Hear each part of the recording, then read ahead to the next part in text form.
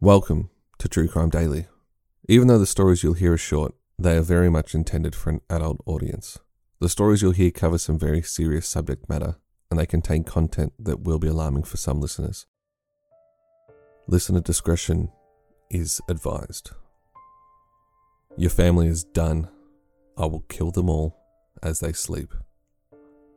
Threatening emails and letters were becoming normal for the Coleman family. Chris Coleman wasn't just head of the family. He was head of security for a high-profile TV evangelist, Joyce Meyer. The messages said he needed to leave his job or his family would be harmed. Tell Joyce to stop preaching the bullshit or Chris and his family will be killed. We're sick of Meyer's pampered ass flying all over the world. These threats would come with specific conferences held by Meyer. Chris finally filled a police report and the messages seemed to stop. Christianity heavily moulded Chris's childhood, with teachings he would take into his adult life. His parents were both preachers, and he and his brothers would often perform during church services. Faith was taken extremely seriously in the Coleman household, and Chris was well known to make life decisions based on scripture. After high school, Chris joined the Marines. He loved the action. The military offered up some divine intervention and put Chris on a path to meet his future wife, Sheri. A relationship quickly began, and before long, Sheri was pregnant with their first son, Garrett. Despite the tension between Sheri and Chris's parents for her lack of faith, marriage quickly followed, and so did their second son, Gavin. By 2008, the Colemans lived the good life at home in Illinois. 31-year-old Sheri was the perfect wife and mother, and 34-year-old Chris was the high-powered head of security, earning over $100,000 a year. Strict upbringing meant Gavin and Garrett were polite and well-mannered children. But as it often is, things are not as they seem. Chris loved the power that came with his job. He loved the lifestyle he was afforded, and a wife and 2 kids in the suburb just wasn't cutting it anymore. Head of security for a jet-setting TV celebrity made it easy for Chris to lead more than one life. In a secret life, Chris was having an affair with a cocktail waitress, Tara Lintz. Salt in the wound, Tara was a childhood friend of Sheri. While Sheri took care of his children and ran the house, Chris really was off living in another world. He was completely smitten with Tara, showering her in jewelry and gifts, a promise ring amongst them. If she hadn't joined him on a trip, the two texted around the clock, and marriage was a hot topic. Marriage was probably unrealistic though as far as Chris was concerned. He would have loved to have married Tara, but divorcing Sheri was impossible. Not only did he not believe in divorce, but his boss had made it very clear that any of her employees getting a divorce would result in either a demotion or termination.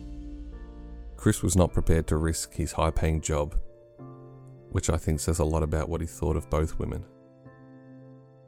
As things continued to press on with Tara, friends of Chris and Sheri saw a change in the couple. The drifting had begun.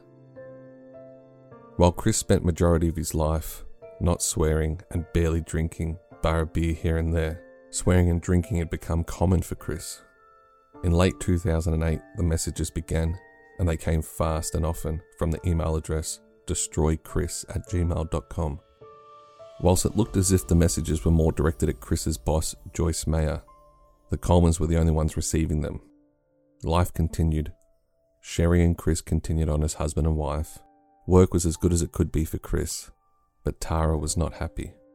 She wanted Chris to leave Sheri, regardless of what it would do to his job.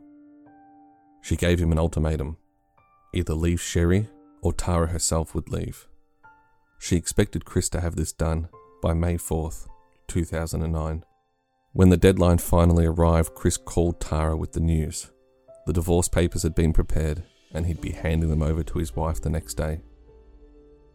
Tuesday, May 5th, 2009, Detective Justin Barlow receives an early morning phone call. It's 6:43 a.m. and his neighbour Chris Coleman is calling him. Chris was at the gym, having no luck contacting Sheri. He wanted Detective Barlow to check in on his family. Barlow agreed. He walked into the Coleman's house just before 7 a.m. that Tuesday, to find Garrett and Gavin strangled to death in their beds. Sheri was strangled to death, a black eye. She'd clearly tried to fight her attacker. Barlow found the walls covered in red spray-painted messages. "You have paid. Punished. I am watching." Chris arrived shortly after. Police held him back. Officers informed him that his family was dead. They all later agreed. The tears seemed forced. He never asked how they died. During questioning, he insisted his family were alive when he left for the gym at around 5:30 a.m, but the coroner's report would say they were dead before then. Police had one prime suspect, obviously Chris. The police quickly found out about Tara. She was questioned in Florida, and while she may have been the motivation for Chris's crime, she was not involved, but she did help police fill in the gaps. She showed police messages that Chris had sent her while at his family's memorial service, saying that he'd missed her. The day after the family's memorial, Chris threw away the balloons and signs posted in the front of his house that paid tribute to his family. Chris had scratches on his arms that came from Sheri fighting for her life. Security cameras in the area showed no one else entering the house between Chris leaving and Barlow entering.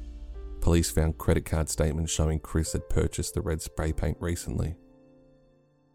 They easily traced the threatening emails sent to the Colemans back to Chris's IP address. Through hours of fake crying, Chris pleaded with the police that he was innocent. The head of security was arrested and charged with murder.